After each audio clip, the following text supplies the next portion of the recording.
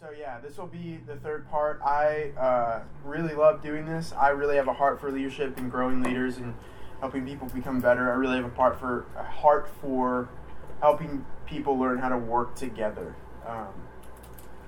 just as a leadership team and knowing how to just be together and be in unity. So this has been really cool for me. When we did Joseph, we talked about a lot of different things, but one of the main things about Joseph is that Joseph's a great example of how anybody can be a leader. Joseph had one particular gift that shouldn't really have amounted to anything, and that was dream interpretation.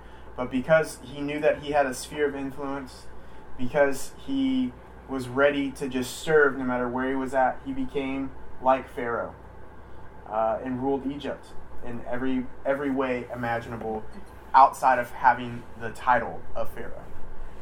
I think that's amazing. Last week we talked a lot about David and David leading from a place of responsibility, knowing what leadership costs, paying the price to be responsible no matter what happens, no matter what's going on. We talked about this with Moses, we talked about this with Joseph, but we really talked about it with David. A team, an organization, a country is not made by its weakest link. You're never as strong as your weakest link. You're only as strong as your strongest leader. And so doing everything that you can to embrace the call of leadership that you have over your life, especially since we're Christians, is a big deal. Because of one righteous person, God saves thousands. Right? That's the prayer that Abraham had.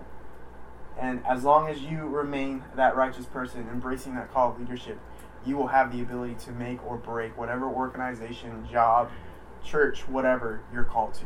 Now, hopefully, if it's a church type thing, we're all embracing that call. We're all becoming the best that we can be, and therefore, no one is lacking in anything. But in every other area of your life, you're going to encounter weakest links, and you'll be able to help them rise above because you'll just be that great of a leader. Tonight, we're going to be talking about leading from a place of intimacy with the Lord. Mm-hmm.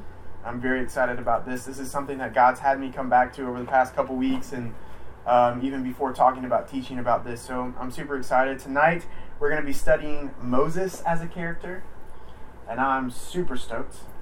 So I'm going to pray, and then we're going to get started. Dad, we just come before you right now in the name of Jesus. We thank you so much for your word and what your word teaches us about leadership and just about how you want things in general. I just pray that tonight your word would be given. Not my word, not what I think, but what you think. I pray that all of my notes and everything that would come out of my mouth would line up with your heart and your desires and your mind. I just thank you for hungry people and people who want to learn how to better themselves with you, not without you, and just be better leaders and be who they're called to be. So we just thank you that we are your special treasure, that we are a kingdom of priests and a holy nation, and that you are here and that you are good. In Jesus' holy name we pray. Amen. Amen. All right, cool. So I've got two sets of verses that I want to read. Who would like to read for me? Anybody? I got you. All right, I want you to read Exodus 19, verses 1 through 19. Okay. And then, no, did you raise your hand Yeah. too? Go to Exodus 20, verses 18 through 21. We're gonna set a stage before I start to break this down and talk about why we're talking about this tonight. Go for it. Go for it. Okay. In the 3rd month after the children of Israel had gone out of the land of Egypt, on the same day they came to the wilderness of Sinai, for they had departed from Rephidim, had come to the wilderness of Sinai and camped in the wilderness. So Israel camped there before the mountain. And Moses went up to God, and the Lord called to him from the mountain, saying, Thus you shall say to the house of Jacob, and tell the children of Israel, You have seen what I did to the Egyptians, and how I bore you on eagle's wings, and brought you to myself. Now therefore, if you will indeed obey my voice and keep my covenant, then you shall be a special treasure to me above all people, for all the earth is mine. And you shall be to me a kingdom of priests and a holy nation. These are the words which you shall speak to the children of Israel. So Moses came and called for the elders of the people and laid before them all these words which the Lord commanded them. Then all the people answered together and said, "All that the Lord has spoken we will do." So Moses brought back the words of the people to the Lord, and the Lord said to Moses, "Behold, I come to you in a thick cloud, that the people may hear when I speak with you and believe you forever." So Moses told the words of the people to the Lord. Then the Lord said to Moses, "Go to the people and consecrate them today and tomorrow, and let them wash their clothes, and let them be ready for the third day. For on the third day the Lord will come down upon Mount Sinai in the sight of all the people. You shall set bounds for the peoples all around, saying, 'Take heed to yourselves that you do not go up to the mountain or touch its base. Whoever touches the mountain shall surely be put to death. Not a hand shall touch him, but he shall surely be stoned or shot with an arrow. Whether man or beast, he shall not live. When the trumpet sounds long, they shall come near the mountain.' So Moses went down from the mountain to the people and sanctified the people, and they washed their clothes. And he said to the people, 'Be ready for the third day. Do not come near your wives.' Then it came to pass on the third day in the morning that there were thunderings and lightnings and a thick cloud on the mountain, and the sound of trumpets was very loud, so that all the people who were in the camp trembled. And Moses brought the people out of the camp to meet with God, and stood at the foot of the mountain. Now Mount Sinai was completely in smoke, because the Lord descended upon it in fire. Its smoke ascended like the smoke of a furnace, and the whole mountain quaked greatly. And when the blast of the trumpet sounded long and became louder and louder, Moses spoke, and God answered him by voice." All right, Noah. Now all the people witnessed the thunderings, the lightning flashes, the sound of the trumpet, and the mountain smoking. And when the people saw it, they trembled and stood afar off. They said to Moses, "You speak with us, and we will hear. But let not God speak with us, lest we die." And Moses said to the people, "Do not fear, for God has come to test you, and that his fear may be before you, so that you may not sin." So the people stood afar off, but Moses drew near the thick darkness where God was. All right. So I love Moses, because this guy just lives with reckless abandon for the Lord. He didn't always. It takes some time to get to this point, but the contrast between him and the people that he's leading is so distinctive. God appears before Moses and says, "If my people will indeed be obedient to my voice and my covenant and my commandments, then they'll be all right."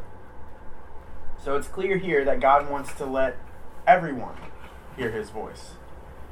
But Israel, after hearing the thunder, seeing the lightning, seeing the smoke, the fire, everything that God was doing, they're completely freaked out.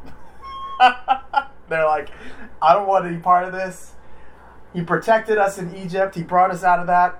Moses, you go talk to him. I don't want to do this." Which is crazy.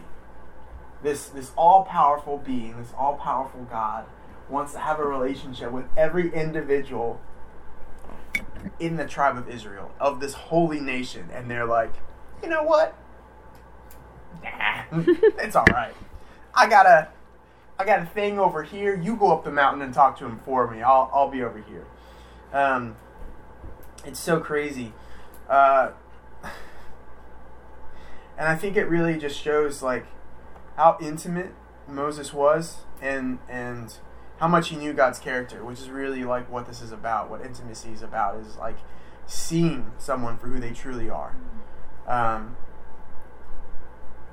It's funny, Jesus, when he's giving the Sermon on the Mount in Matthew 7, he says, "Not all will come to me, or some will come to me and they will say, 'Lord, Lord, have we not cast out demons in your name and prophesied in your name and healed people in your name?'" And the list of things goes on, and Jesus says, "Get away from me, you workers of lawlessness. I never knew you." Which is crazy, because in order to do any of those things, you have to have the Holy Spirit, first of all. And secondly, how is it possible to have the Holy Spirit and Jesus not know you? It's a crazy thought, but I think too, when you look at how God is treated by Israel, you see the same thing. These people that have God's covenant. They have God's commandments. They even have his voice, whether it's through Moses or through Isaiah or Ezekiel or another prophet, Samuel, Nathan, Jeremiah, whomever. God desperately, not desperately, God's not desperate, but God wants to know them on such an intimate level, and they just don't want to know him back. And so he just doesn't. Which is crazy because he's all-knowing. But there's a difference between knowing facts and details about somebody and knowing them on an intimate level. To know them personally. And I think that's crazy. And when it comes to leadership, this is a big deal. There are many people who wish to lead but don't always know how to. And because of this, they miss relationship. They follow nothing but rules, or they have relationships with people based solely on meeting needs. And sometimes the relationships that they have, sometimes they have relationships vicariously so that they can stay in their comfort zones. Israel wanted to live through Moses and have that relationship with God, but they wanted to stay in their comfort zone. So they had a spokesperson for them. They had somebody leading them and talking to God for them, but none of them actually stepped out of their comfort zone. They had rules to follow, but none of them had a relationship with him the way that Moses did. And if there's one thing that I want to convey to you guys tonight, one thing that I want to inspire is that rules are great. The commandments of God are perfect, and we are commanded to obey them. But to obey them without intimacy, to obey them without knowing who God is and interacting with him, will lead you down a path of legalism and regret and burnout. And we don't want that. So Moses is the only person outside of Jesus, when we see Jesus walking the earth, to have this intimate relationship with the Lord the way that he does. I personally think that Moses' relationship with the Lord even outranks that of David. And God goes on to say that David is a man after his own heart, and David's lineage will forever be blessed because Jesus comes from it. But when you look at, and I mean, there's a lot to be said about David, but there are certain things about Moses that, man, when I read about him, my heart just comes alive, man. His boldness, the way that he goes about things. Anyway, let's just jump into more scripture. Exodus 34, 29 through 35. Matt, you want to read that for me? Sure.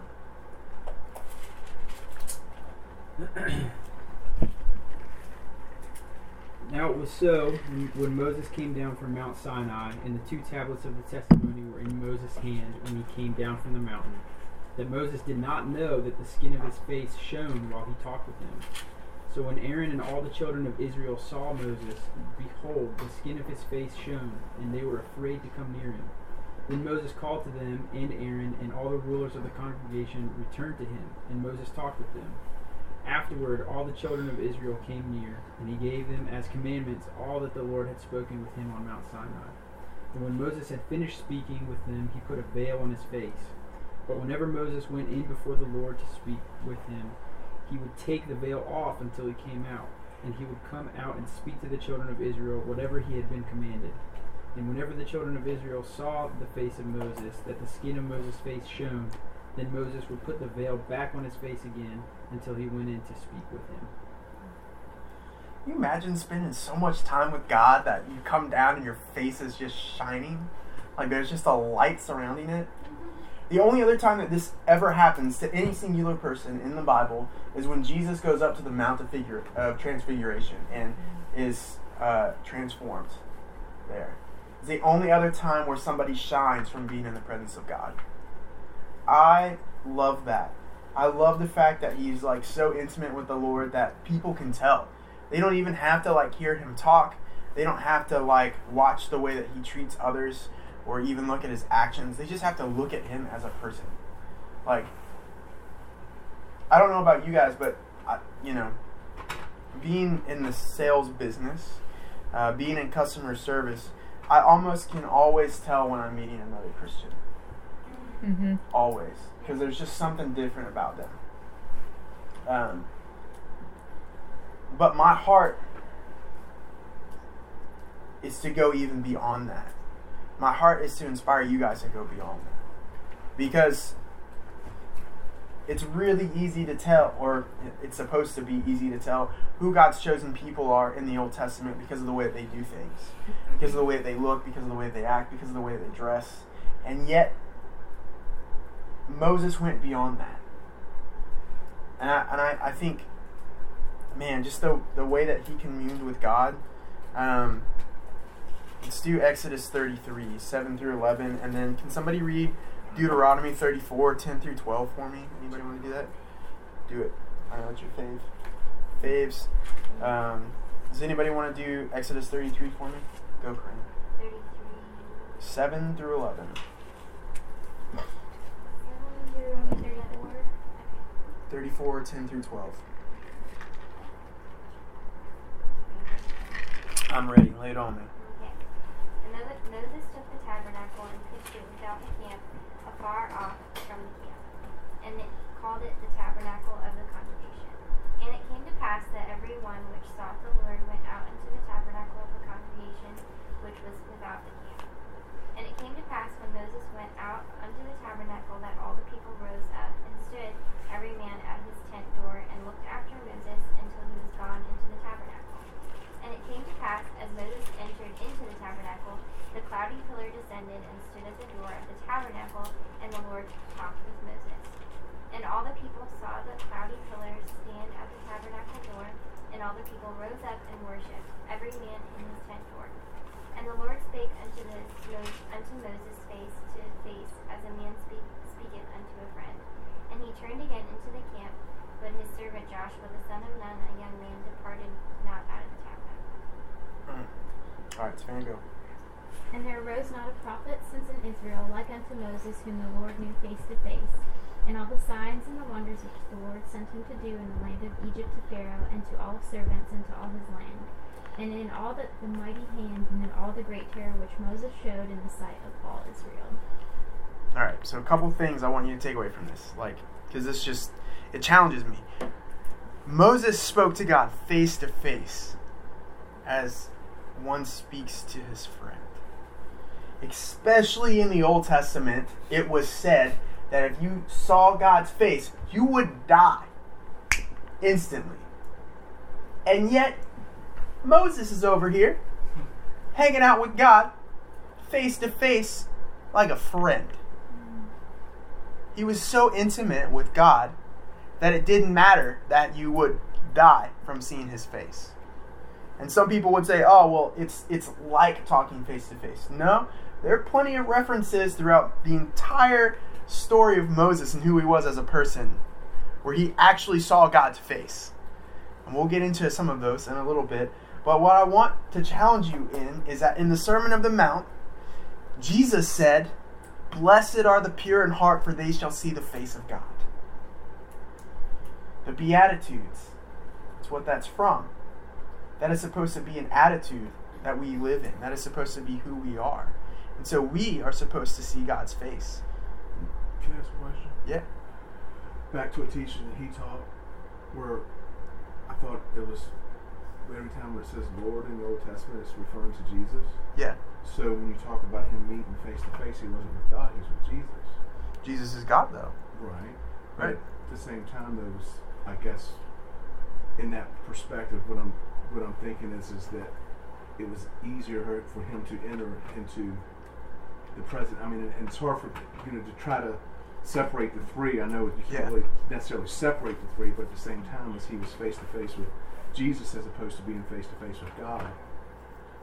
Well, so to explain that, the verbiage doesn't change. Mm-hmm. It's not because it even says it a couple verses or a few verses later in 33 that the Lord that he's still talking to, the Lord that says, if you see my face, you shall surely die, or if you see my glory, you shall surely die, is still Jesus, the Lord. Okay. And so that's another thing entirely. But that would go, we would get off subject. I don't want to get off subject tonight. But, I mean, you're right in, like, jumping to that, you know, it's a very smart question. It's very smart. But you have to continue to, like, read to see that it's still Jesus. It's still Jesus that he's talking to. And Jesus is still the one that's like, you can't see my glory because you'll surely die. It's still Jesus that covers his face and then walks before him, and you only see his backside. It's still like that Lord when you read through it. If you want to, the glory of the Lord is God, there, right? When you talk about the glory, I mean, that's a teaching that I heard once before, and I can't remember exactly how it was, but the glory of the Lord Jesus, but the glory of Jesus is God. I'd have to like do research. I'm sorry. Good. No. It's okay. They're smart questions. I'm trying to think. I'm trying to think through this stuff to try to figure out how he was able to be face to face with him and still. I mean, even though I know he was a righteous man, but right. I mean, I'm not trying to discount that, but just yeah.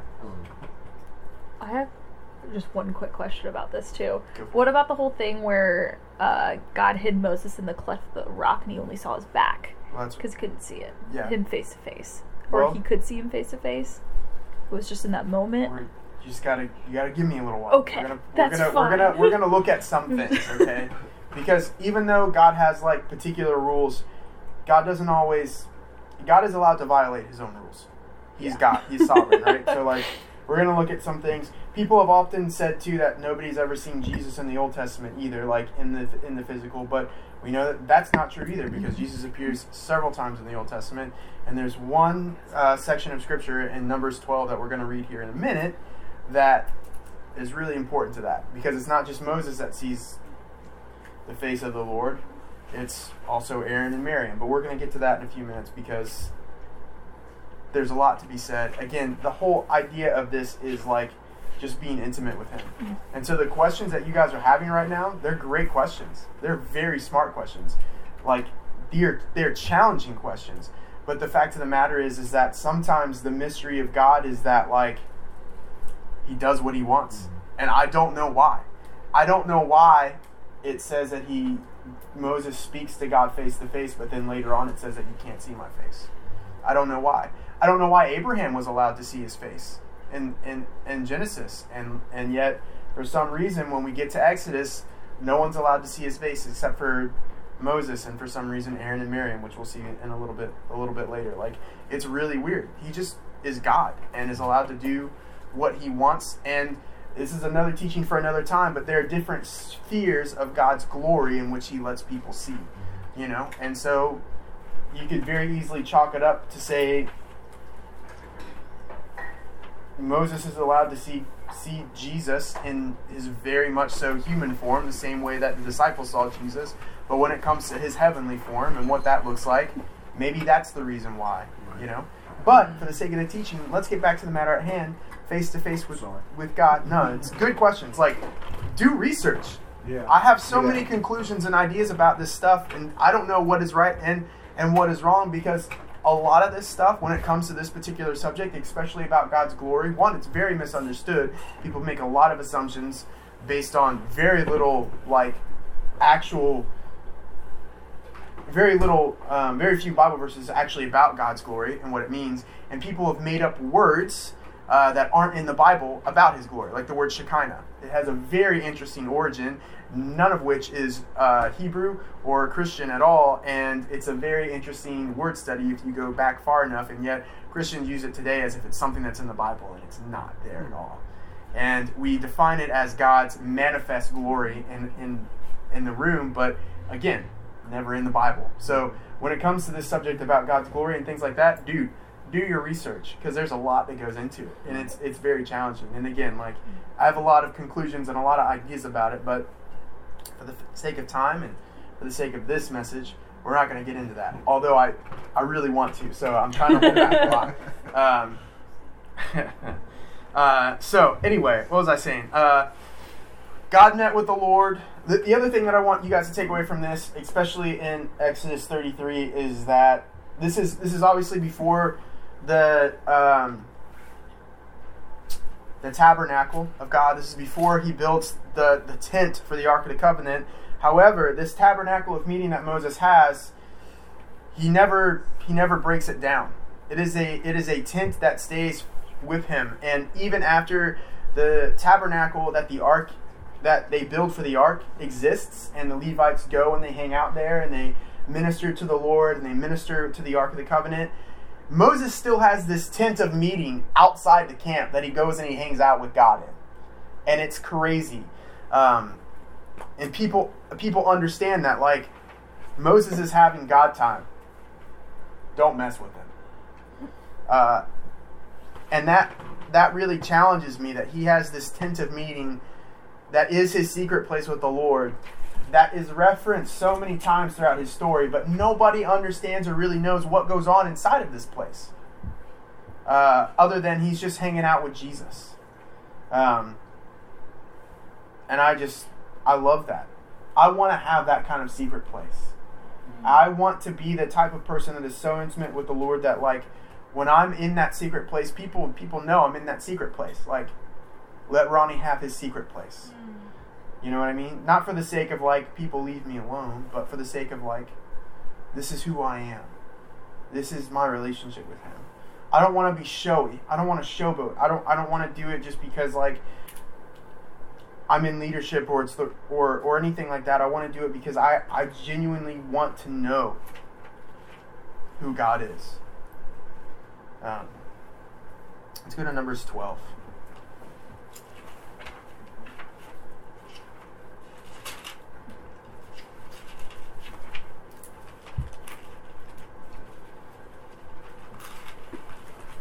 Numbers 12 challenges me a lot. And I don't always understand.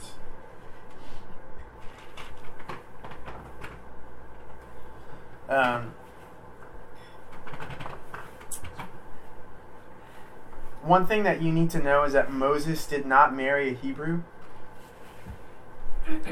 And in fact, because Moses had not circumcised his son on his way back to Israel, or to Egypt, in order to set Israel free from Pharaoh, God actually, it's one Bible verse. You blink and you miss it. It's in Exodus 6, maybe? I can't remember. But the Lord actually shows up in order to kill Moses. And Zipporah, his wife, actually realizes, oh, there's this weird covenant thing that Hebrews do. I got to circumcise my son. And so she ends up circumcising their son, and they're okay after that. And the Lord's like, all right, good job. Real weird. One verse. Blink and you miss it. I love verses like that. They're challenging.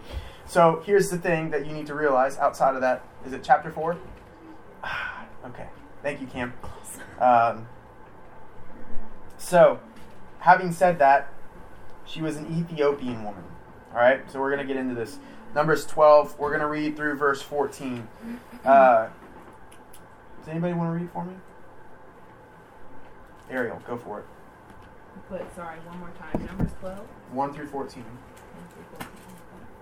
And the Lord said unto Moses, No. Sorry. We're in the wrong place. The Lord said, Is that what he said? I get that. Okay. I totally get that. Sorry. And Miriam and Aaron spake against Moses because of the Ethiopian woman whom he had married. For he had married an Ethiopian woman. And they said, Hath the Lord indeed spoken only by Moses? Hath he not spoken also by us? And the Lord heard it. Now the man Moses was very meek, above all the men which were upon the face of the earth. Wow. And the Lord spake suddenly unto Moses, and unto Aaron, and unto Miriam, Come out ye three unto the tabernacle of the congregation. And they three came out.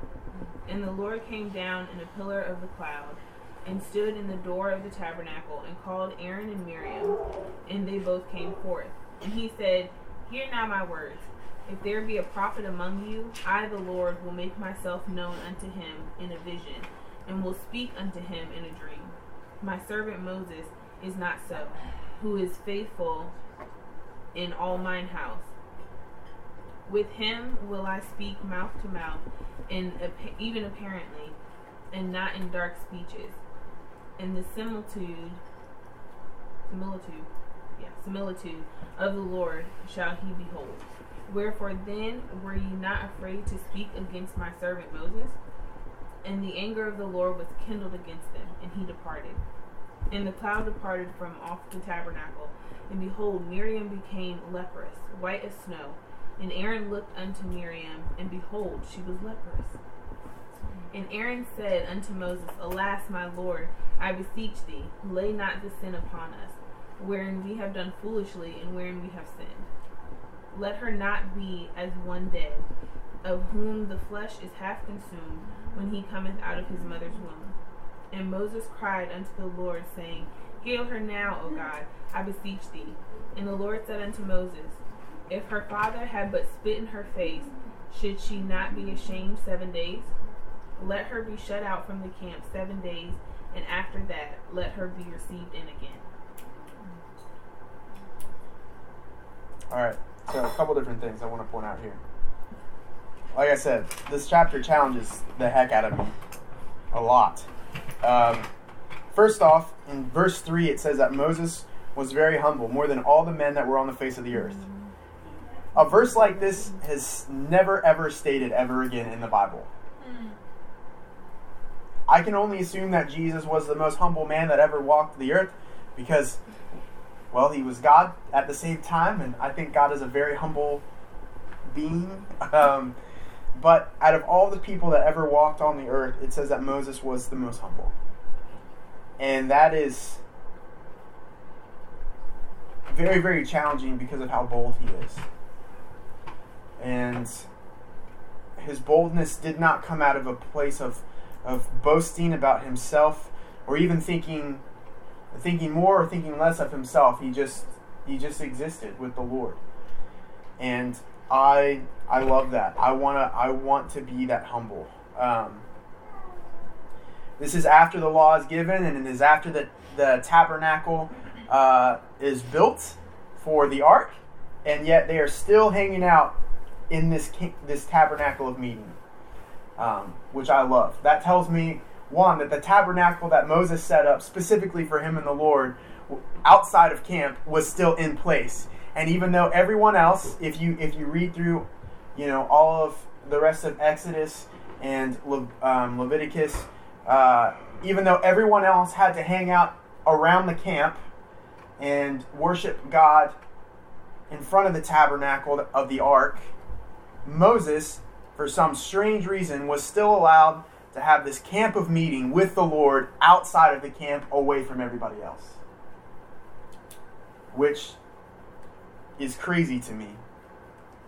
Now, the other thing that I want to point out here in verse 5, after Miriam and Aaron just come after Moses for marrying an Ethiopian woman, you have to keep in mind that according to the law, you weren't supposed to marry anybody that wasn't a Hebrew.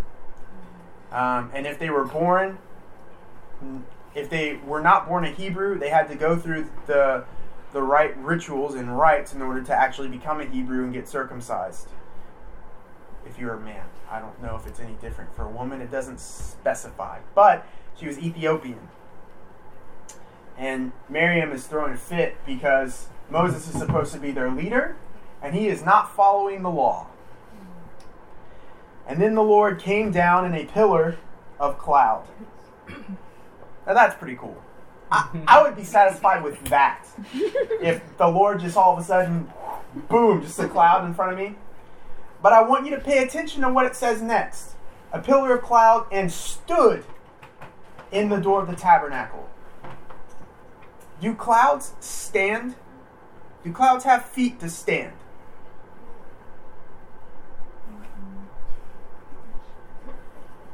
No. God stands at the door of this tabernacle and then called out to Aaron and Miriam and says, Hear now my words. If there be a prophet among you, I, the Lord, make myself known to him in a vision.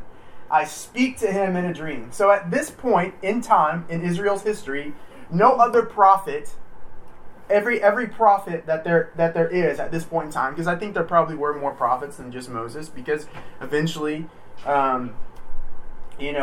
have like a whole company of prophets later on in 1 Samuel, which means I think that there were prophets hanging out together and talking about the Lord and doing cool things like that. I can only assume that it starts pretty early on once God has called everybody and separated them from Egypt, but I digress from that. It says, if there is a prophet among you, I will give them a vision and I will speak to them in a dream. But not so with Moses. He is faithful in all my house, and I will speak to him face to face. I will even speak to him plainly and not in dark sayings. So whereas the rest of the prophets, this is something that I really love. The rest of the prophets in the Old Testament, not the rest of them, the majority of them, especially those that actually have books that they've written, they speak in metaphors, they speak in sayings, they speak in parables. Not so with Moses. With Moses, God is like, hey, this is the thing. We're going to do this thing now. I trust you. You're my friend. I love you. Let's go do this thing. With everybody else, with the majority of the other prophets in the Old Testament, God's like, here's a parable. Go give this to the people of Israel. And the people of Israel are like, that went over my head. Can you repeat that? Like, can you explain that to me? And then there's an explanation of what the parable means, right? We see that pattern throughout a majority of a lot of the prophetic books. But with Moses, it's different. With Moses, there's something more. With Moses, he trusts him so much that he speaks plainly and not in dark sayings. And he sees the form of the Lord. Moses sees the form of the Lord. Why then were you not afraid to speak against my servant Moses? Why were you not afraid to speak against my servant Moses? And then the anger of the Lord was aroused against them, and he departed. And when the cloud departed from above the tabernacle, because look, it says that there was a cloud, right? But then it clarifies this later on in verse 10. The cloud wasn't just in front of the door, it was above the tabernacle. And then someone stood at the door. Crazy what you see when you keep reading. I didn't even see that earlier, but we're just going to keep reading. Suddenly Miriam became leprous, as white as snow. And then Aaron turned toward Miriam, and there she was, a leper. Back then, you died from leprosy. You had to go hang out outside of the camp at all times. God was so intimate. And Moses was so intimate with God that God was like, look, your own sister spoke against you for doing something that you, according to the law, you shouldn't have done. But this was before the law was given, so you know what? I've got your back. She's got to get out of here. And later on, Moses and Aaron are like, well, this is our sister. Please don't do this. And he heals her, right? And sends her back in. The thing that I want to point out to you is that, like, the Lord defended Moses even though he hadn't kept the law up to that point. Intimacy always triumphs the rules and regulations that you read in the Bible. And I'm not saying that to forgo the rules and regulations. Please hear my heart on this. When Israel conquered Jericho, God does this again. He forgets about his rules and his regulations, and he does what he wants. On the seventh day, on the Sabbath, Israel had to break the Sabbath in order to win against Jericho.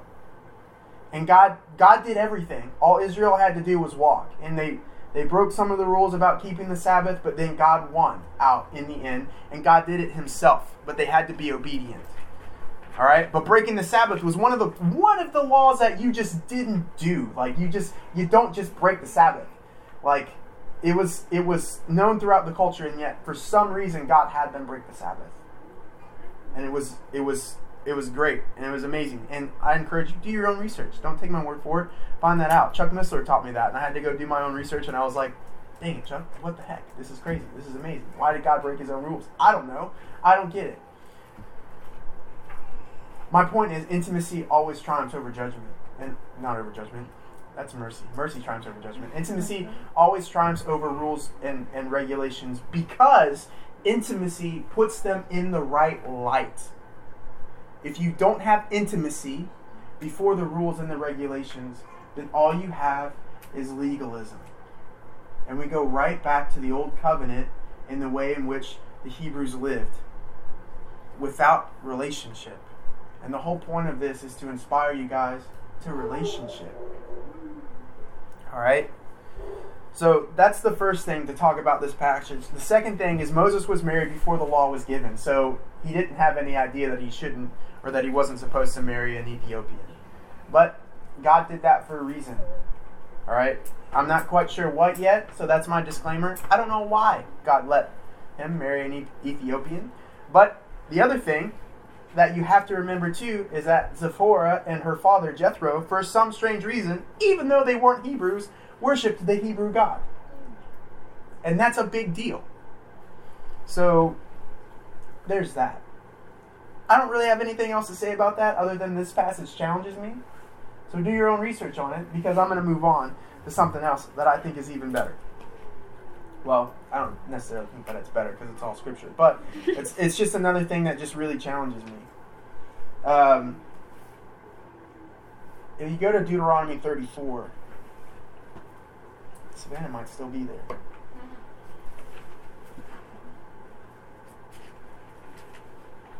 It's such a short chapter. It's only 12 verses long. But in verse 5, so Moses, the servant of the Lord, died there in the land of Moab, according to the word of the Lord. And he, capital H here, we're talking about the Lord, buried him in a valley in the land of Moab, besides Beth Peor. But no one knows his grave to this day. I want to know why out of all of God's servants, all of them, David, Isaiah, Solomon, all of the ones that we give credit to, Abraham, Isaac, Jacob, out of every single one of them, God's like, you know what? Moses is the guy I'm going to bury. I can't let anybody else touch him. And for some reason, people have speculations about like where Abraham, Isaac, and Jacob are. And I'm sure people probably have speculations about where Moses might be buried too, but there aren't as many. Moses' gravesite is just a mystery to this day. Being that intimate with the Lord to where he's the one that says, I gotta bury you at the end. God even takes care of him at the end. I love that. Like my heart beats for that. I want to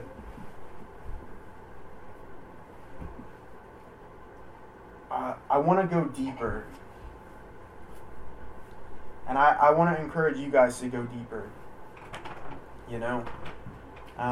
Especially as we're growing and as we're doing these conjoined Bible studies on Wednesdays, it's another great chance to go deeper and to take God's word just plainly as he says it without having a subject wrapped around it, because sometimes you just learn the word of God better through just reading it, just from front to back.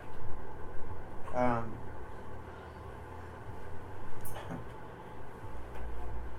don't know, man, like there's just something about rambling. Okay, so I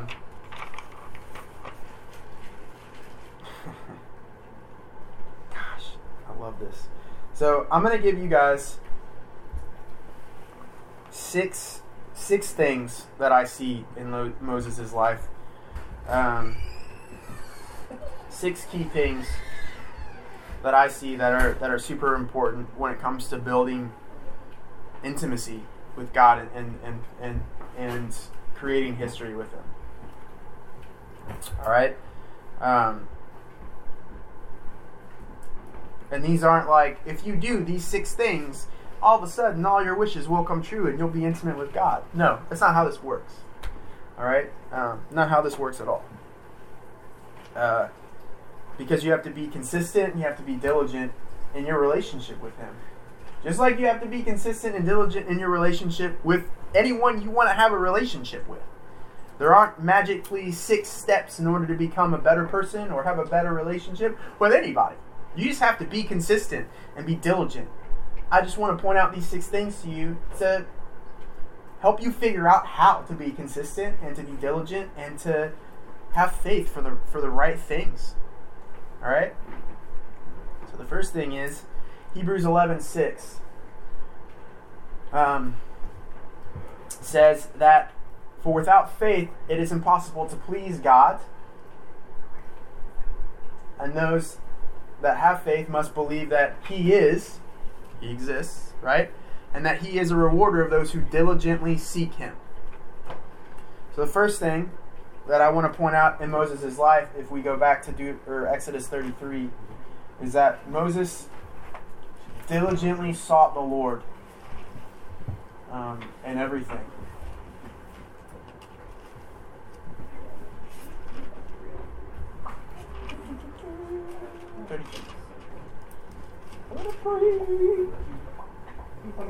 Does anybody want to read for me? Yeah. I got you. You got it? Yep. Exodus 33, verses 12 through 17. I'll find that. 1 second. I got to. I got to word either way. We'll get there. Exodus 33. Sound good? 12 through 17.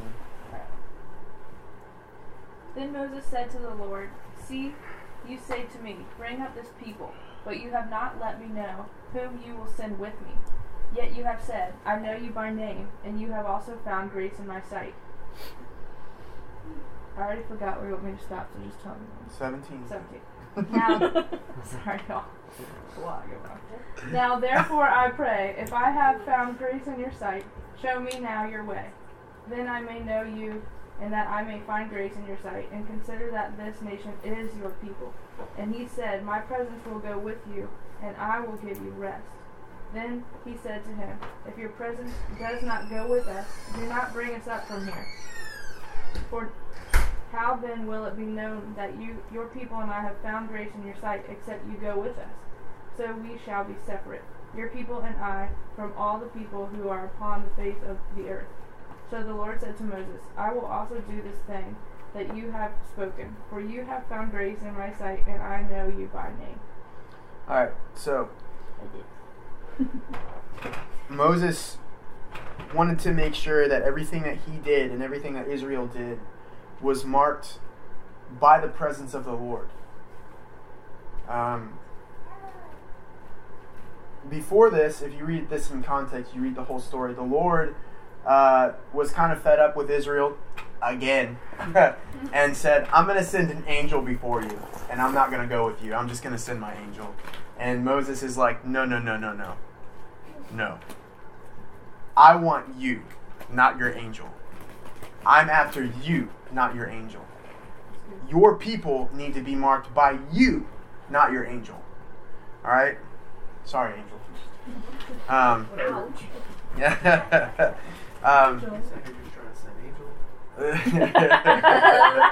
Maybe. So look, here's the thing with Hebrews 11:6 in mind and what we just talked about. One thing that I want to point out to you is that in order to have faith, in order to believe that, in order to have faith is the substance of things hoped for, the convictions of things not seen. Without faith, it is impossible to please God, because those who believe must believe that He is, and that He is a rewarder of those who diligently seek Him. I want to challenge you guys to diligently seek Him and be ready for a reward, because He's going to reward you. Intimacy, a lifestyle of intimacy with the Lord is a lifestyle of reward. If you think about the people that you're the most intimate with, how rewarding those relationships are, God is 100 times better. He always blesses us 30, 60, 100-fold. as far as intimacy with him goes, I'm willing to bet that 30 and that 60-fold, no. I think he's going to bless you on 100. Mm. And we seek him because we want to be intimate. Well, some people do. But the thing of it is that no matter why you're seeking him, he's so good that even when you get what you're seeking from him, the intimacy, if you are faithful, it will remain. I know some people that have gotten saved and have an intimate relationship with the Lord strictly because they were looking to be healed. And then they got healed and they were like, all right, all I was looking for was to be healed. But because you healed me, you got me. I'm all in.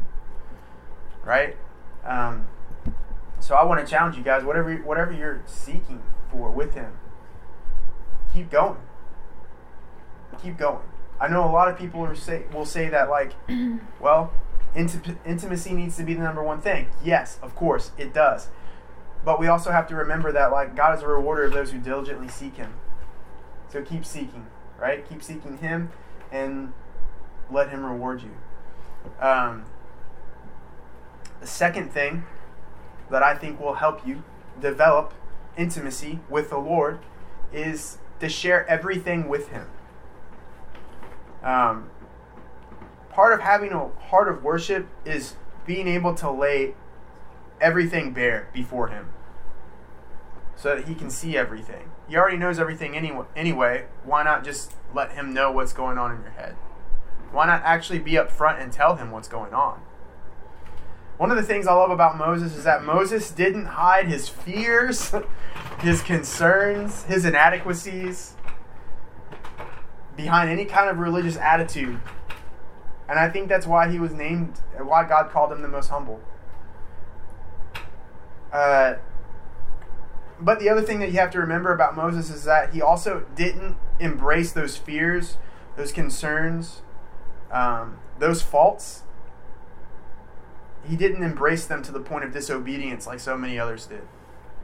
He had them, but they weren't his identity. If you look at Exodus 3, and so many other parts of Exodus as well, especially when it comes to God using Moses to deal with Pharaoh, Moses is frightened. He's like, I don't know how we're going to do this. I don't know why you picked me. I'm slow to speak. I'm not good with my words, and you want me to be your spokesperson? I don't know, man. This doesn't seem cool to me. And God's still like, nah, it's okay. I'm with you. I got you. Thanks for letting me know that you're scared, though. Watch me work this together for your good. I think part of the reason why we have trouble sometimes being intimate with him and leading from that place of intimacy is because we always feel like we have to have everything right all the time. We have all these religious ideas and attitudes that, like, we just have to get over and just actually talk to him and just be up front. I mean, that's a part of what worship is being up front.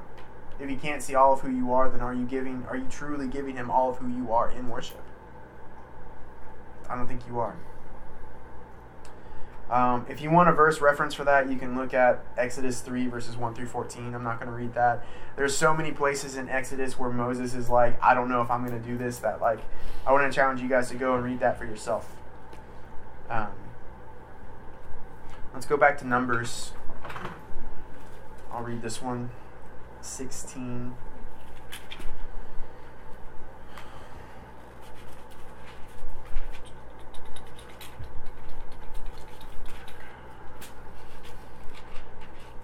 This is right after the incident with Korah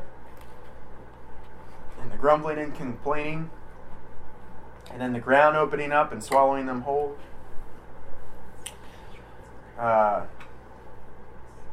Another just crazy story of God just defending Moses. And it's like one right after the other in this chapter, because you've got the whole incident with Korah, and then you've got this incident with the people complaining about him again. Starting in verse 41, So Numbers 16, verse 41, it says, "On the next day, all the congregation of the children of Israel complained against Moses and Aaron, saying, 'You have killed the people of the Lord.' Now it happened, when the congregation had gathered against Moses and Aaron, that they turned toward the tabernacle of meeting, and suddenly the cloud covered it, and the glory of the Lord appeared." Tight. Then Moses and Aaron came before the tabernacle of meeting, and the Lord spoke to Moses, saying, "Get away from among the congregation, that I may consume them in a moment." And they fell on their faces. So Moses said to Aaron, "Take a censer and put fire in it from the altar, put incense on it, and take it quickly to the congregation, and make atonement for them. For wrath had gone out from the Lord, and the plague has begun." Then Aaron took it as Moses commanded, and ran into the midst of the assembly, and already the plague had begun among the people. So he put it in the incense and made atonement for the people, and he stood between the dead and the living. So the plague had stopped. Now those who died in the plague were 14,700, besides those who died in the Korah incident. So Aaron returned to Moses at the door of the tabernacle of meeting, for the plague had stopped. It's a quick plague. Yeah. Yeah, like I said, Moses' relationship with the Lord really challenges me, because even with David and his Psalms, you don't see God just jump the gun to kill people. It's bonkers to me. I mean, there's a purpose behind it, because God had to get rid of certain types of sin before it spread, so that his people could see the promised land. All right, like there is a plan and a purpose behind it. However, sometimes the way that the Bible is worded when it comes to these exact moments, it's unless you read the entirety, most of the Bible, in order to understand why he's doing this, you really think it almost seems like God is offended on behalf of Moses, and he's just like, look, these people can't keep talking negatively about you. And that's just crazy to me. It's crazy. And God doesn't, I don't think that God gets offended the same way that we get offended as people, because oftentimes offense is very much so sin. But God takes the things that people say about Moses personally, because of how intimate they are. And he doesn't let the grumbling and complaining go on, and he defends him. So, what I would like to get across to you is, when it comes to intimacy and developing intimacy with the Lord, don't defend yourself. Own up to what you're doing.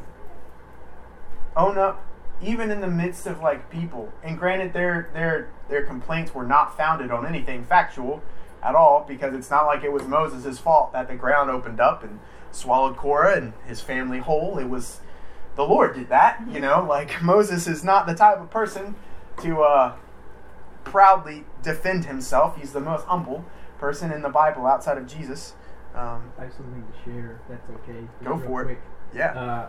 So there's this thing that I learned recently, studying out the word meek in the Beatitudes.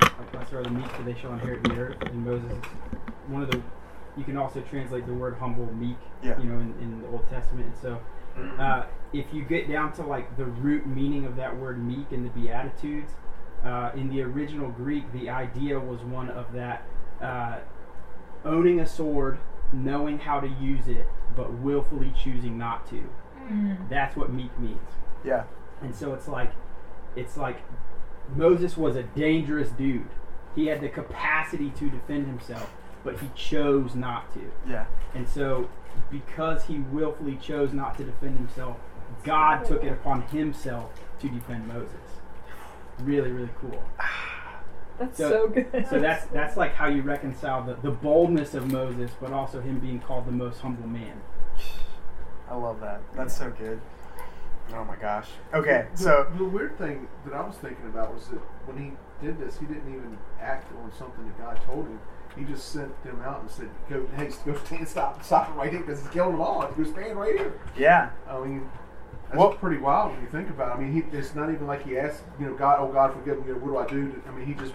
He was just like, wait. Yeah. And it goes back to the thing of what I was thinking about when you were talking about mouth to mouth. Well, you would say it got worse in it, but in that, one of the reasons why I feel like God holds them so accountable is because that was basically what they should have understood, was that, I mean, when he spoke, he was speaking as God. Yeah. God was speaking through him. Yeah. I mean, he even says it, like, in the very beginning of Exodus. He says, go to the people and let them know, like, you are as God to them. Right. You know? There's just, yeah. Moses. Anyway. Yeah, it's a good observation. Savannah, will you go to Deuteronomy 4, verses 1 through 10 for me? Yep. And then, Noah, will you go to Exodus 19, verses 5 through 6? So, point number 1, seek the Lord diligently. That means often, all the time, don't stop. All right? Secondly, share everything with him. Be an open book. Talk to him about the things that you know that he knows about, because, well, you need to. That's how relationships are formed. Third, don't defend yourself. Don't be like, God, this is why I did this. This is why I did this sin, or, this is why I mistreated this person. Just be like, you're right, I did it. I did it, right? And then when other people come, here's the thing about, like, leadership. If you are intimate with the Lord and you're truly leading the way that you're supposed to, because again, the whole point of this is not just intimacy, like, you need to have intimacy for the sake of intimacy with the Lord, but the main reason why we're bringing all these things up is so that you can see how a leader who is intimate with the Lord leads, all right? And when people come to you and you know that you've done the right thing, that you've done the Lord's will, and they start grumbling and complaining about the way that you're leading, don't defend yourself. Let the Lord defend you. Be meek like Moses. Deuteronomy 4, verses 1 through 10. Now therefore hearken, O Israel, unto the statutes and unto the judgments which I teach you, for to do them that you may live. And go in and possess the land which the Lord your God of your fathers gives you. You will not add unto the word which I command you, neither will you diminish it from it. But you may keep the commandments of the Lord your God which I command you. Your eyes have seen what the Lord did because of Baal Peor. Do you know how to pronounce that? Baal Peor. That's how I said it earlier. Sure. For all the men that followed Baal Peor, the Lord thy God hath destroyed them from among you. But you that did cleave unto the Lord your God are alive, every one of you this day. Behold, I have taught you statutes and judgments, even as the Lord my God commanded me that you should do so in the land whither you go to possess it. Keep therefore and do them, for this is your wisdom and your understanding in the sight of the nations, which shall hear all these statutes, and say, surely this great nation is a wise and understanding people. For what nation is there so great, who hath God so nigh unto them as the Lord our God is in all things that we call upon him for? And what nation is there so great that hath statutes and judgments so righteous as all this law, which I set before you this day? Only take heed to thyself and keep your soul diligently, lest you forget the things which your eyes have seen, and lest they depart from your heart all the days of thy life. But teach them to your sons and to your sons' sons, especially the day that you have stood before the Lord thy God in Horeb, when the Lord said unto me, gather me the people together, and I will make them hear my words, that they may learn to fear me all the days that they shall live upon the earth, and that they may teach their children. Awesome. Exodus 19, verses 5 through 6. Now therefore, if you will indeed obey my voice and keep my covenant, then you shall be a special treasure to me above all people, for the earth is mine. And you shall be to me a kingdom of priests and a holy nation. These are the words which you shall speak to the children of Israel. So, number 4. When it comes to being intimate with the Lord, be obedient. This doesn't just mean that you stick to 613 laws and commandments and that's it. It means that you actually have a relationship with him as a person and you listen to his voice too.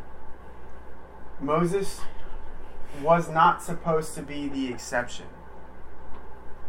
When it comes to all of Israel as a country, as a people, Moses was the exception because they were scared to talk with him face to face.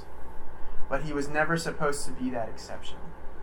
It was always supposed to be intimate and personal. That's why when Jesus died to give us the Holy Spirit, he sent the Holy Spirit to us. We now have the ability to have that personal, intimate relationship with him in a way that Israel never could. I like the way that Paul says it when he's talking about the law. In 2 Corinthians, he says that we're not meant to follow the letter of the law because the letter of the law brings death. We're meant to follow the spirit of the law, for the spirit of the law brings life.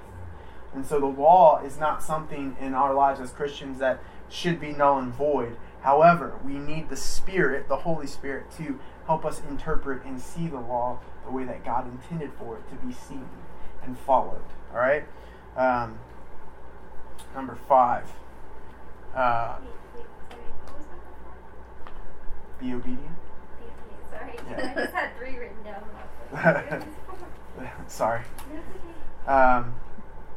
Number 5. Let's look at Numbers 20. I'm going to look at verses 1 through 13. So, You said 1 through 13? yeah, Numbers 20, verses 1 through 13. Want to read that for me? Sure. All right, go for it. Then the children of Israel, the whole congregation, came into the wilderness of Sin in the first month, and the people stayed in Kadesh. And Miriam died there and was buried there. Now there was no water for the congregation, so they gathered together against Moses and Aaron. And the people contended with Moses and spoke, saying, If only we had died when our brethren died before the Lord. Why have you brought up the assembly of the Lord in this wilderness, that we and our animals should die here? And why have you made us come up out of Egypt to bring us to this evil place? It is not a place of grain or figs or vines or pomegranates, nor is there any water to drink. So Moses and Aaron went from the presence of the assembly to the door of the tabernacle of meeting, and they fell on their faces. And the glory of the Lord appeared to them. Then the Lord spoke to Moses, saying, Take the rod, you and your brother Aaron gather the congregation together. Speak to the rock before their eyes, and it will yield its water.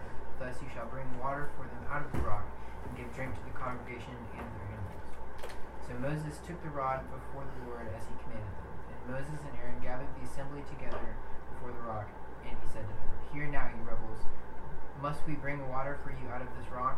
Then Moses lifted his hand and struck the rock twice with his rod, and water came out abundantly, and the congregation and their animals drank.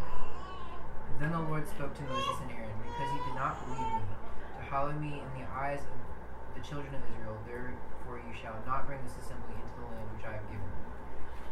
This was the water of Meribah, because the children of Israel contended with the Lord, and he was hallowed among them. All right, so this set of verses also brings up the fact that, like, hey, be obedient, because of Moses' disobedience, he didn't get to enter into the promised land. All right, you could preach an entirely whole different sermon on that alone. However, I actually bring this up because I want you guys to see that despite Moses being the meekest man in all of the earth, he still had his faults and he still failed. And I bring that up because I want you guys to see that you shouldn't let your fear of failure or what others say about you keep you from intimacy with the Lord. Because even though it doesn't say it directly, I think one of the reasons why Moses didn't actually speak to the rock like he was supposed to, one, I think he was finally just fed up with Israel. At this point, he's getting pretty old. He's tired of their grumbling and complaining. They've been in the desert for a long time. But I think the other thing, too, is that people had spoke against him enough. I think he was scared of what they were saying.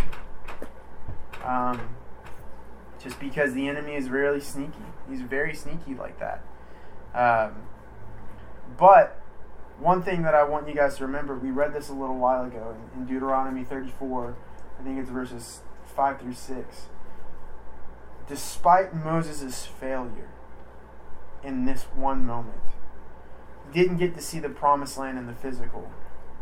But what's crazy is that he got to see Jesus transfigured on the Mount of Transfiguration. And some theologians believe that one of the two witnesses that God sends in the book of Revelation at the end is going to be Moses. And so he will get to see it again, potentially. Not only that, but despite this failure, God still looked at Moses' life as a success. So much so that he came down and chose to bury Moses himself. Which, again, Moses' life is just completely bonkers to me because you don't see this out of anybody else, anywhere else in the Bible. So, the number 5, the thing that I want to encourage you guys with is, like, when it comes to intimacy, don't let your failures, your fear failures, or what other people assume your failures are, define the way that you are intimate with the Lord. Because despite this failure on Moses' behalf, he did not stop communing with the Lord and going to the tent of meeting. He did not forsake that secret place. And nowhere does it ever say that his face stopped shining when he went to meet with him. I think that's a big deal.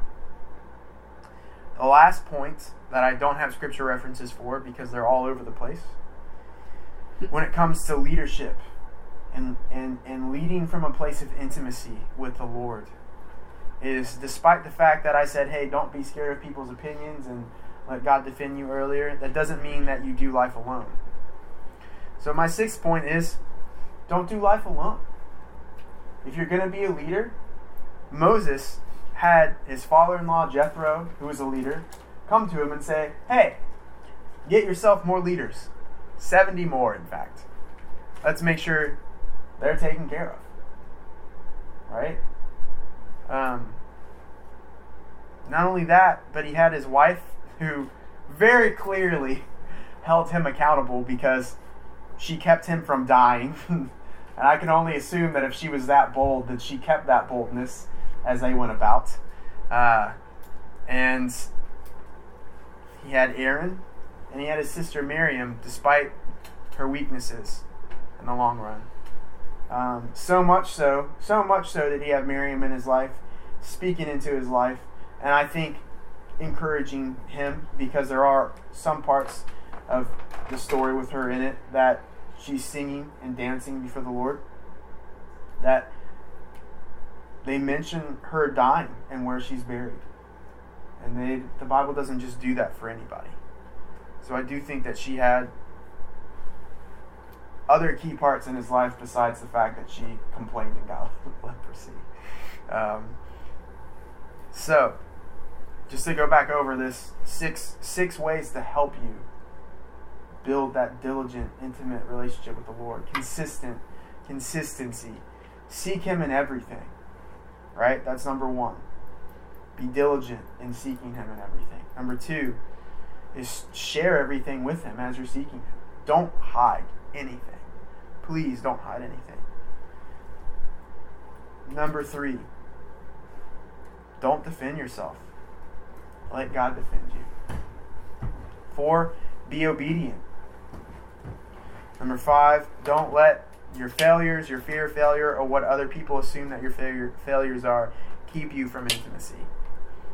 And number 6, don't do life alone. And that's how you lead from intimacy, is just being consistent in those areas. Because it's clear too that because of Moses' intimacy with the Lord, he also had a special kind of intimacy with his brother Aaron too. You see that all throughout Exodus and Leviticus and Numbers and Deuteronomy. They are very close as brothers. So, that is what I have. I hope you guys got something out of it. I could talk about Moses all day. I'm sorry if some of it sounded jumbled and random and weird.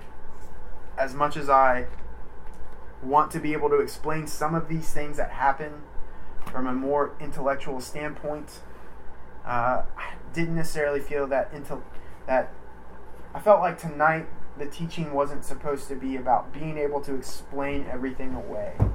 Because sometimes I feel like being able to explain everything away keeps us from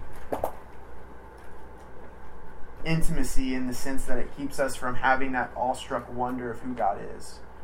And I'm not against explaining things. I'm not against intellectualism. Anybody that knows me knows that, like, I love to talk theology, like, very intellectually.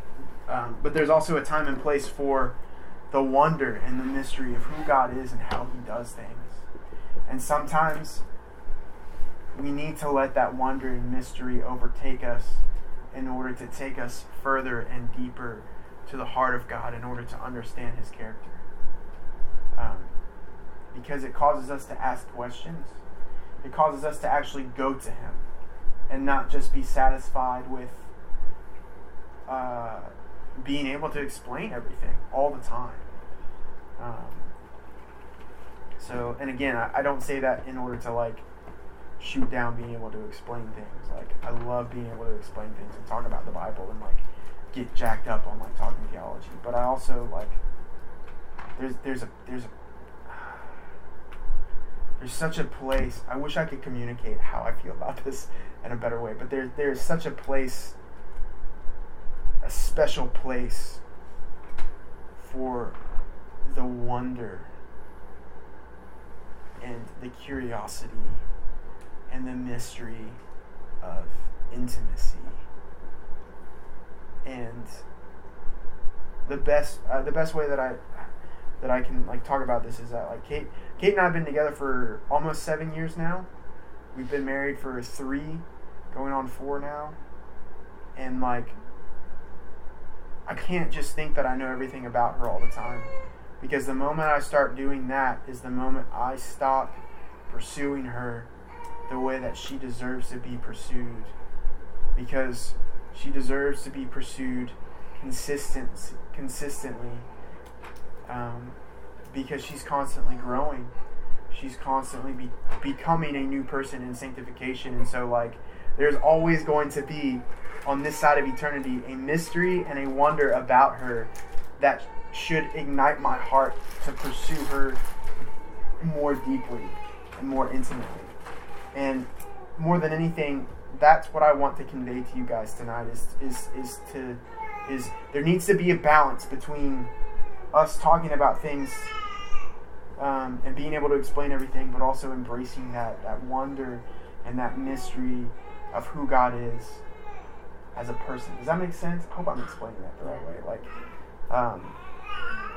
so I'm going to pray, and then if you guys have questions, comments, or concerns, we can do that. If not, then let's just hang out and chillax and stuff, I guess. I don't know, because I don't know what time it is, but I'm just rambling at this point, so I'm just going to pray and we're going to be done. So, Dad, I just thank you so much for your word. I thank you for Moses. He is a prophet unlike any other prophet that you've ever raised up. That you spoke to him face to face and mouth to mouth. That you defended him in so many crazy ways, because he is the meekest person to ever walk the earth outside of your son Jesus.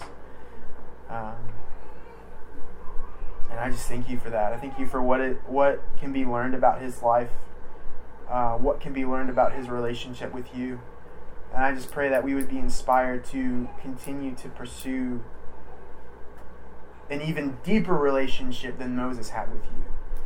Because we don't just talk to you face to face, we talk to you face in face. Like, we have the ability to be, like, even deeper, even more connected to you than Moses did. And so we just thank you again just for his life, for the inspiration of who he is, and just for what your word says. I just pray that we would learn again how to lead from a place of intimacy the way that Moses did, because he did everything on complete and utter reliance on you, because he had to. He had no other option. He didn't want to see that there was any other option. And Yeah, Dad, we just thank you for that. We just want to live that. In Jesus' holy name, amen.